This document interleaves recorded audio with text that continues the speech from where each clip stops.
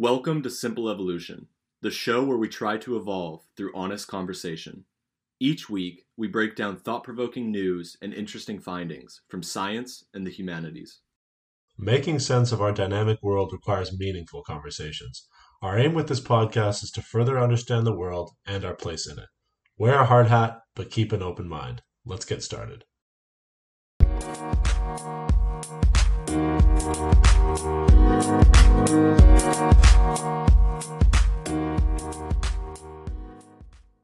Hey guys, welcome back again to Simple Evolution.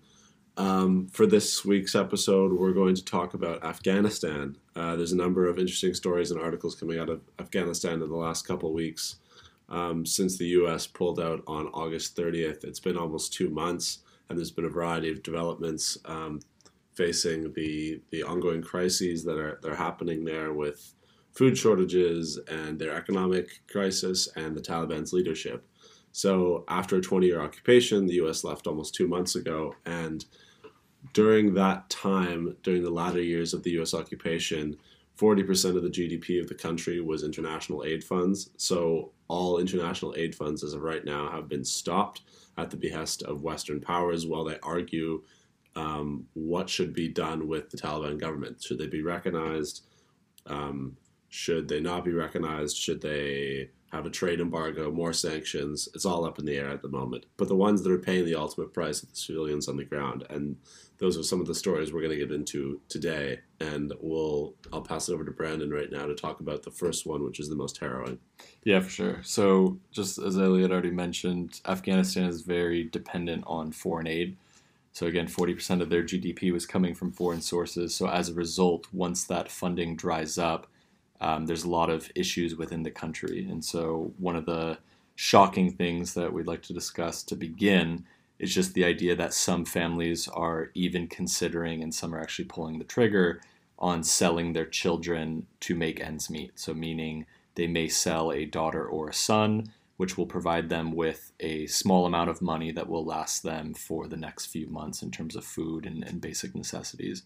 So what we're also seeing in Afghanistan is we're seeing inflation of common items. So we're seeing skyrocketing prices for cooking oil and wheat, which only adds to the issue, especially when you don't have foreign aid. You have workers who obviously haven't even been paid in months since the conversion of, say, a more Western government to occupation by the Taliban.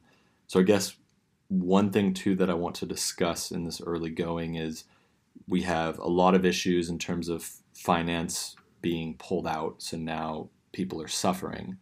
Do you think this financial aid will come now from an Eastern power to then hopefully start to make a tie with the Taliban? Because I think a lot of countries have incentives to operate in Afghanistan in terms of, say, access to minerals and mining and in general supply chain. Right. So China's the big regional player, although not a direct neighbor. Or maybe it is a direct neighbor. Yeah. It is a direct neighbor, right, because it borders Xinjiang. Is the biggest player in the region, obviously. And they've already given the Taliban some money, I think about $31 million, which is not that much and doesn't really cover most of their problems. It's just kind of a buffer.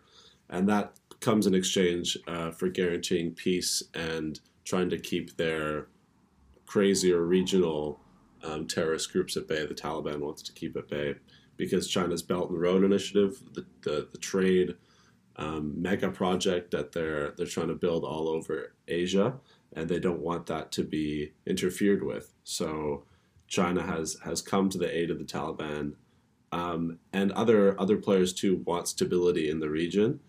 But it's hard to create flourishing trade with, first of all, an unpredictable government, I'd say, and governments, giving them some credit. They don't even have really a functioning system with bureaucrats or anything like that. But I think one of the main reasons they also, like you alluded to, want stability is China has a habit of cutting some interesting deals with global South countries. So in this case, they would go into Afghanistan and try and take advantage of their billions of dollars of mineral deposits, like you mentioned, and they just want peace in exchange for that, and then basically take all the mineral deposits and give the Taliban probably pennies in return, but they'd give them other things like contracts to build more infrastructure and try and help them with their economic development. But really, we've seen this in a lot of countries where China comes in, gives the government a little bit of what they need right now, but butchers them in the long term. Like, gets rights to lots of natural resources when the global south country really doesn't have the means to extract it themselves. Yeah, no, for sure. And yeah, I think that's what's interesting, what you mentioned in terms of China being the first player to offer money, because you think 31 million could be a large sum, but then when you realize how much, I think the estimate was actually 1 to 3 trillion for all the minerals within Afghanistan. Oh, was it? Yeah. Okay, yeah. But what's crazy is what I think is happening there in terms of being first to the table to offer financial incentive is if you have access to the resources that you crave, then to your point, China will probably take what they want, and then they're not going to make a fair trade in terms of giving the Taliban some of the return profit. So I guess to stay on the trend of financial aid, so basically what's happened is we have the U.S., we have a Western power that has now left, and there's been a political vacuum, there's been a financial vacuum. What becomes interesting, though, is it's tough to say whether even the funds that will be given to Afghanistan, even though most countries are probably motivated by ulterior motives, and it might not be clear exactly why they're giving the financial investment to the now Taliban-run Afghanistan, is it's not clear that this money will trickle down to the civilians. Oh, of course not. That was it's one thing I failed to mention was the fact that you could give this money to the leaders of the Taliban, but I imagine they're just as corrupt as other global south countries we've seen, if not more so. So the Taliban will take an inordinate percentage at the beginning, Exactly. and then the people who really need it, who are starving at the bottom, won't see any of it. And just so we're clear, the first story that kind of caught my eye, so we began to start talking about this, was one family who had, I think, 3 or 4 children. The dad used to, during the somewhat stability of the U.S. occupation, used to collect garbage for money and then sell what he could. But now that he can't make money off that, he's had to sell, and his wife has had to sell their newest born baby girl, who's about 6 months old, for $500 cash. Yeah. And that's a sum that would keep them going for the next couple months. But it was insane to watch this video on BBC, and it was coupled with stories about how 1 million children could die fairly soon because of malnutrition, and there was shots of very skinny babies in hospitals where the healthcare system was propped up entirely on international aid. The healthcare workers hadn't been paid in so long, and like, you're giving up a life for $500, and you don't even really know what the person's plan is, and the family's future for $500. Well, yeah, exactly. Yeah. You don't know what the person's plan is who's taking the child. You'll never see it again. I mean, anything could happen to that baby. Yeah, very odd. And just to put this into even more context, around half the population, 22.8 million, face acute food insecurity at the moment right now. So yeah, Afghanistan's quickly becoming one of the biggest humanitarian crisis in the world, surpassing Yemen. Just because you have so many people in like almost immediate danger, while the West kind of twiddles their thumbs. Exactly, and I think it's crazy that it's fair to say immediate danger, because this is still a story where 6 months ago this really wasn't on the table, and then almost in the span of a finger snap, you had the Taliban that were easily able to outmaneuver the forces that remain, that kind of the West put in charge, and then Kabul was taken, and then now I guess you're seeing more of a kind of the future perspective of what this group will do in terms of how it wants to govern, and I guess the plans of Afghanistan moving forward.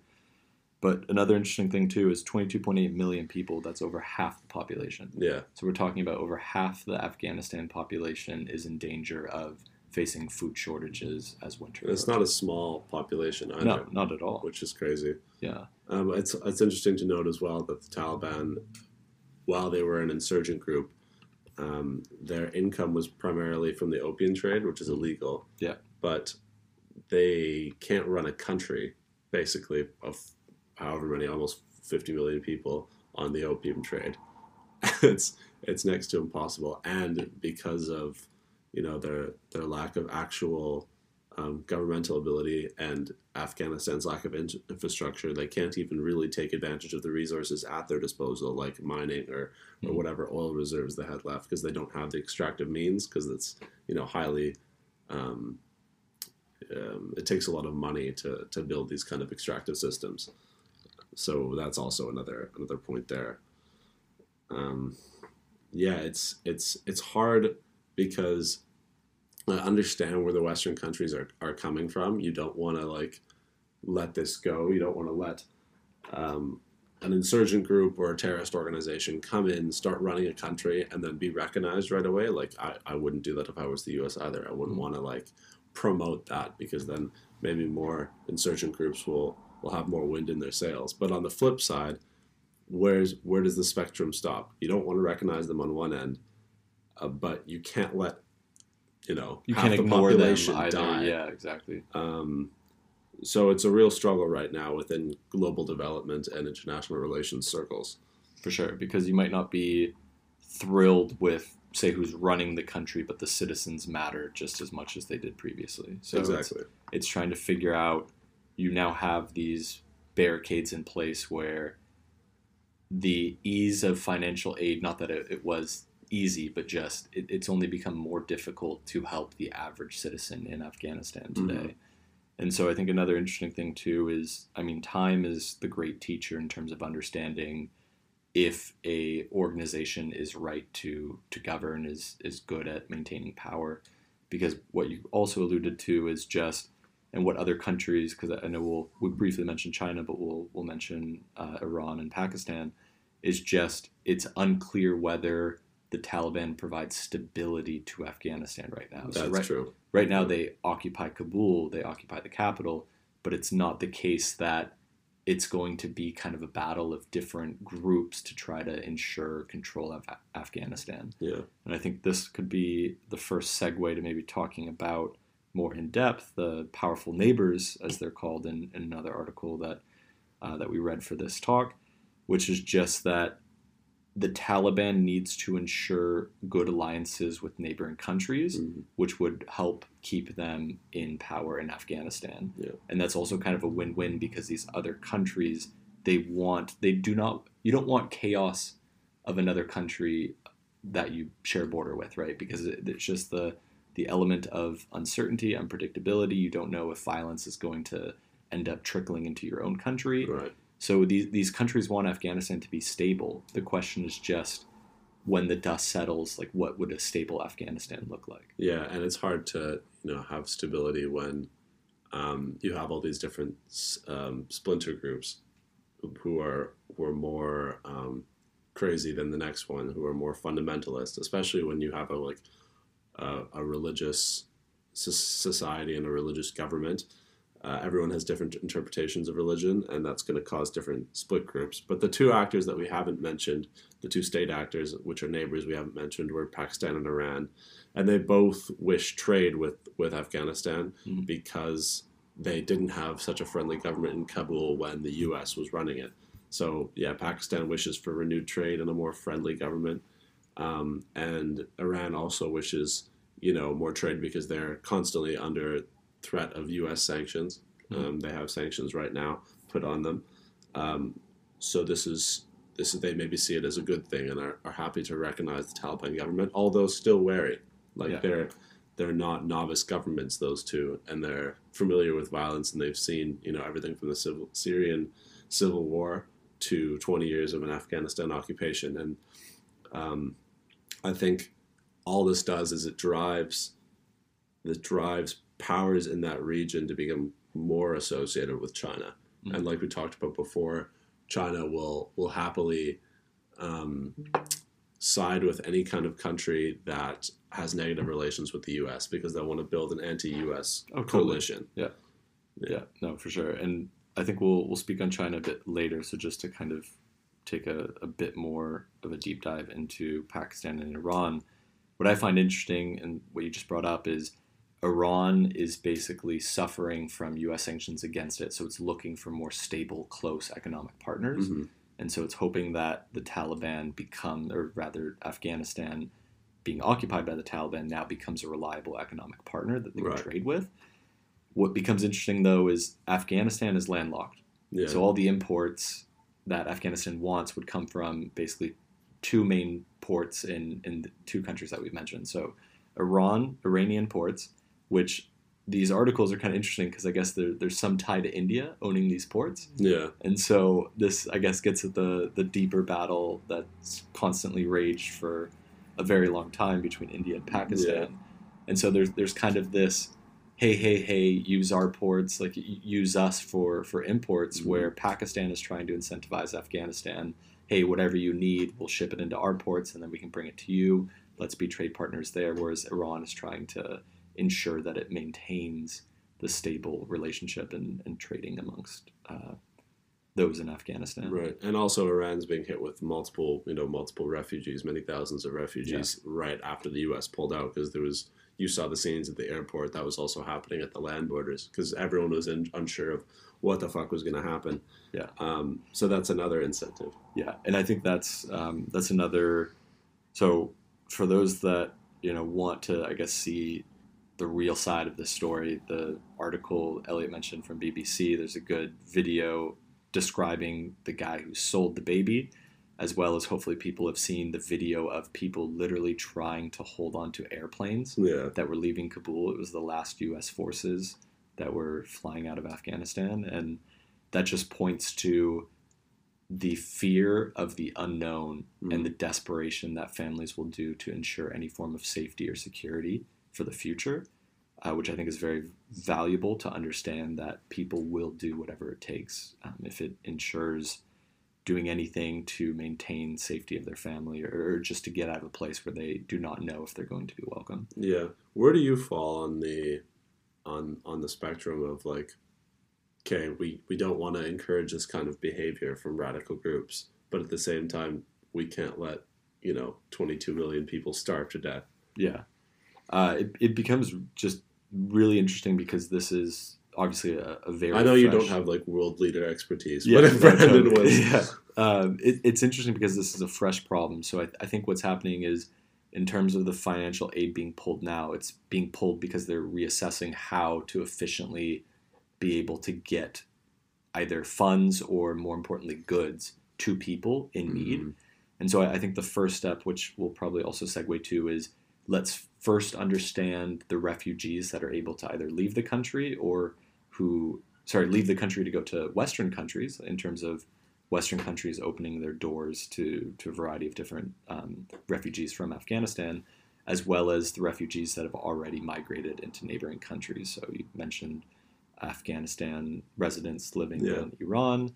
In terms of how you get these people aid, this is a tricky thing because you already have, you're trying to understand, I guess, what the Taliban wants in terms of what its policies or its, and I'm not even sure if it's even it doesn't strike me as it's going to be a very structured type of government, right? With like clearly laid out policies, clearly laid out projections. No, it's probably more of a kleptocracy. And one thing that is interesting is the UN has remained in the ground on Kabul, so that is a good sign that the Taliban hasn't completely kicked every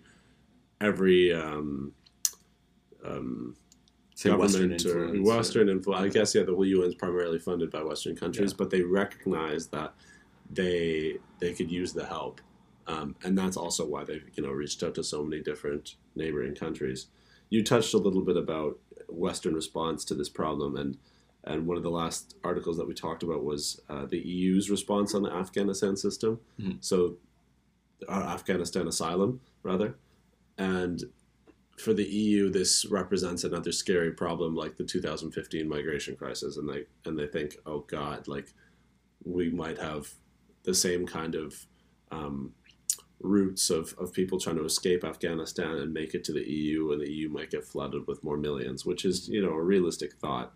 Um, and they want to work with regional Afghan neighbors to deal with this migration problem. So, like the neighbors we just talked about, like Iran and Pakistan, they want to try and box this in at the source. And think of that what you will. Like, these people are seeking a better life, but the EU countries are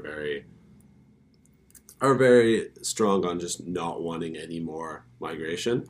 One of the weird things about these regional deals is they've happened before with countries like Turkey during a lot of when the Syrians were trying to get to the EU. They gave, I think, 2 installments of a couple $1 billion the EU did to Turkey to try and stop migrants at land and sea and just turn them back around. But the Turkish authorities were hit with multiple stories about being, aggressive towards the migrants, treating them like dirt, and not doing the responsible thing when keeping them or sending them back to their own country. They were very just kind of harsh about it. I know that's kind of ambiguous. So the same approach, if they use that to get other regional members to box Afghanistan refugees in, it's going to be hit with a lot of criticism probably. Yeah. But yeah. But this also it becomes, I guess, an interesting point to dwell on is just that when we consider EU migration versus, say, Canada and the US opening their borders to X amount of Afghan refugees in this context, the EU is interesting because it's a collection of so many different countries. Mm-hmm. And as we've seen before, sometimes it's not the case that all the countries are on board for immigration. No, of course but not, then as a result, all it takes is one country. So the EU has its problem with regards to immigration in a humanitarian crisis because it's not clear that you're going to have a unanimous decision from every country in the EU that says, yes, we're happy with anyone who maybe starts in Germany that can circulate into any other EU country. Of course not. And I know I have to take it easy on the EU because the bloc is going through their own crisis right now with Poland maybe wanting to exit and that kind of thing. So the EU's in no hurry to try and add more problems to their already growing list of problems. Yeah. You've seen countries like Canada, US, UK all come out with, okay, we're going to take this amount of Afghan refugees. We have kind of a target number. The EU hasn't provided one just because it's hard to get 20 whatever countries. I think 23 now. Yeah, it's hard. 27 countries now on the same page. Which just makes sense, right? The more voices you have at the table, the harder it is that everyone's going to agree. Yeah. But I have to also mention that the Western powers, including European powers that were in Afghanistan for a number of years, along with the U.S. coalition, have already taken, when they flew out, most of their Afghan allies. I shouldn't say most of, because I don't know how many allies they had or translators. But they've taken some. They've taken who they could out of the country already. So that would mean, translators or bureaucrats, anyone who worked with, say, French or German forces, they tried to take them out and their families out. But obviously, you saw the confusion a couple months ago. You can't be that everyone has got out. And my mom's friend, who was a journalist in Afghanistan for many years, still has friends on the ground there, local Afghanis that haven't made it out. So it's even more personal. Yeah. And I think at this point, what's kind of, I guess, useful is just to give a little summary. So we have a nation in crisis. It's the outlook on over half the population is very grim for the coming months as winter approaches in a variety of provinces. It's not clear that if aid was given, how that aid is going to be distributed. And I think we're both in agreement that if we had to guess, it doesn't seem that there's going to be good aid that's received by the Taliban that's going to be spread out amongst the civilians, because to what you already mentioned, it's a divided country, right? There's chaos, there's issues with instability in the sense that there's not a cohesive government, a cohesive plan of the future of Afghanistan. So as a result, you have different people in different groups. So you have people that are going to be part of the Taliban, then you also are going to have the rise of a variety of different groups, I guess, some of which may have militias, and Yeah. sure, there's going to be violence and political tension moving forward. But I want to now segue this back to China Okay. because I think this is very interesting for a few reasons. So maybe the first one to discuss here is that you have to give, I think, credit where credit is due in terms of China's making it clear that they want to expand and have a global presence. Sure. And so we're seeing that with the Belt and Road Initiative. Yeah. And it makes a lot of sense in terms of what Beijing was thinking in terms of giving quick financial aid to the Taliban to try to establish a rapport, try to establish a connection with them, because obviously Afghanistan is sitting on, as we already mentioned, a valuation of 1 to 3 trillion in minerals that China and I guess other players could have access to. But also another thing is just to secure its ability to then continue on its development through Afghanistan. So, the Belt and Road Initiative, if we weren't clear enough before, is an initiative by China where they're building roads and bridges throughout Asia to try and make China the hub of trade. Yes. So their thought process is if we build roads and bridges and tunnels and make it as easy as possible for traders to come to China, that will expand their economic development. And it makes sense. It's just a huge undertaking, but China's very good at these things usually. They get things done. And They get things done. And it harkens back to the ancient Silk Road, which was in the same area. Yeah. In medieval times. One thing I saw recently, though, was the collapse of the Evergrande company. Oh, yes. Did you see this? I heard about so that. One of China's major building corporations who build skyscrapers and develop a lot of China has gone bust. And it's interesting because a lot of the time when I see videos of China or buildings in China, they just build so quickly, and it's almost like there isn't a plan to get revenue from them right away. They just kind of build something and then hope that people come. And this hasn't been the case with multiple projects. So one of their biggest building companies has gone bust. And basically why that is relevant here is if they dig themselves a hole too quick, it's an issue. And the same thing could be said for these big infrastructure projects.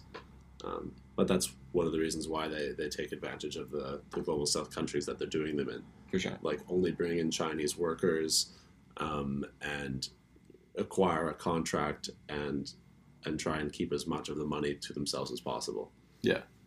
And I think the other reason I kind of want to focus here is just because when we consider the neighbors of Afghanistan, it's clear that China is the most dominant player compared to Pakistan and Iran. Yeah, absolutely. Those are obviously two very large countries, and they still have influence, but compared to China, they're definitely the dominant player here. So you're starting to see part of the interest in why China is interested in Afghanistan and in at least having economic ties and good relations with the Taliban in terms of ensuring that their motivation for what they'd like to do in Afghanistan can still continue. I mean, it wouldn't hurt. Establish good ties with the Taliban. Yeah, exactly. And what's interesting too is we don't need to get into the specific numbers, but when the article was mentioning how long of the border is being shared between Afghanistan and these other neighboring countries, the border of Afghanistan with China is very small compared to, say, the border with Pakistan and Afghanistan. Yeah. So, Iran. Well, both. Iran is what, 900? No, you just said Afghanistan twice, but yeah. Oh, sorry. Pakistan and Afghanistan. And so it's interesting because China has the smallest land border, yet they're clear set on making these connections, right? Building this massive $1 trillion infrastructure plan. And it's also very smart in the sense that, like I know with some African ports, they will build the port, and then if the country cannot pay for it, then part of the plan is that they just get to occupy the port as incentive. Yeah. So this is going to be very interesting because obviously the Middle East is kind of the connecting point between East Asia and Eastern Africa. Right. And this is still going to be years in the making, potentially decades, to have this thing fully solidified. But you're already seeing the interest with them reaching out financially from the get-go, essentially, because the Western power being the U.S., and we can also talk about if this move showed kind of weakness in terms of the U.S. being a superpower. But we're kind of seeing one superpower occupy it, to then the transition to another superpower this time in Eastern. Yeah, superpower. I mean, China's more selfish. They're not going in with a nation building kind of goal. They're going in to get their own, get their minerals, and kind of to hell with the people. That's how they've usually operated. Obviously, they won't come out like this, and they'll say all the right things rhetoric wise. But one superpower to another. Exactly. Yeah. Afghanistan was called the Grave of Empires. Yeah. But I think China's probably going about it the smartest. Yeah, for sure. From the Ottomans to the U.S. Mm-hmm. Just some final conclusions here. One factor that we haven't mentioned is the water shortage and severe drought that will also impact the country's lack of food and water, and this is also bolstered by climate change. Mm-hmm. So what I'm hoping comes out of this, because I always try and look at the positive out of any situation, is that we won't have bigger countries occupying smaller countries anymore. Okay. We won't have a country going in there, trying to nation build, trying to do it their way. I think the best way to develop is give the assets to the people and then let them develop themselves. Maybe you can have specialists on the ground, but don't have an overarching system that controls everything. You can have specialist engineers from NGOs, and they could tell the local people how to build certain things. But given the drastic difference in cultures and beliefs and religion, this project was doomed to fail, and it just took 20 years for the U.S. to say, okay, this is not working. But it wasn't working after 2. You already didn't have a lot of the people on their side, and can't believe I'm going to say this. To the Taliban's credit, they weren't wiped off the map. They stuck around and they had grit. They waited for their opportunity. They waited for their opportunity to strike, and the Taliban's obviously, and Afghanistan's worse off for it in terms of human rights issues. But I think this whole failed project should serve as a deterrent for other major superpowers. Yeah, and there's a few things I want to, I guess, add to that, which the first being it's very useful to aggregate more people to a cause when you can identify a common enemy. Mm-hmm. And so I think for the Taliban, whatever the number of people actually resonated as being Taliban in 2001, I think it's safe to say that number grew over 20 years of U.S. occupation, because there's a clear hatred for, say, the U.S. and Western influence in some of these countries. And so resonating and joining a cause because you identify the same common enemy, I think is very powerful. And so that's also at play. That's also what leads to maybe easier ties between, say, Iran and Afghanistan, because both are definitely not friendly to Western powers, given what's happened in recent years.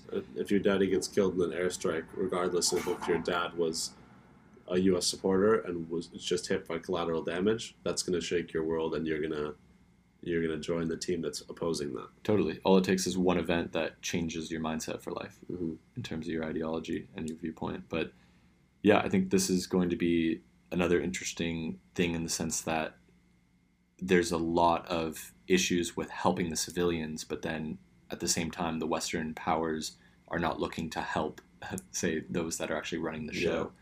And it's tough because I think it's always difficult because there's the element of trust in terms of if you're giving financial aid, it's probably going to be more difficult to give financial aid to the bottom, like to the masses, than it is to give financial aid to people that are running the show. Yeah. But then to what we've already described, we don't really have a lot of trust that any foreign aid given by Western powers is going to be efficiently distributed to the masses. Yeah. So realistically, the Taliban could probably be like, hey, thanks for this aid. Yeah. And they could get complacent and be like, okay, we'll just sit here and smoke our cigars while the international community takes care of our struggling civilians. Yeah, for sure. And so it's, not only, so you've got the food shortage, you have the water shortage caused by recent droughts, you have winter, which means colder temperatures. A lot of this is looking grim for sure. So hopefully it becomes, if there are effective solutions, whether that's taking in refugees, which obviously is a step in the right direction, it's going to be tough because we're talking about tens of millions of people that are in this predicament. Yeah, the last thing I'll say in conclusion is if the Western powers are listening to this, they should get their act together and focus on saving lives over making a point. Yeah. Okay. Fair enough. With that, good cast. Yeah, good cast. We'll see you on the next one. Peace. All right. Peace, everyone.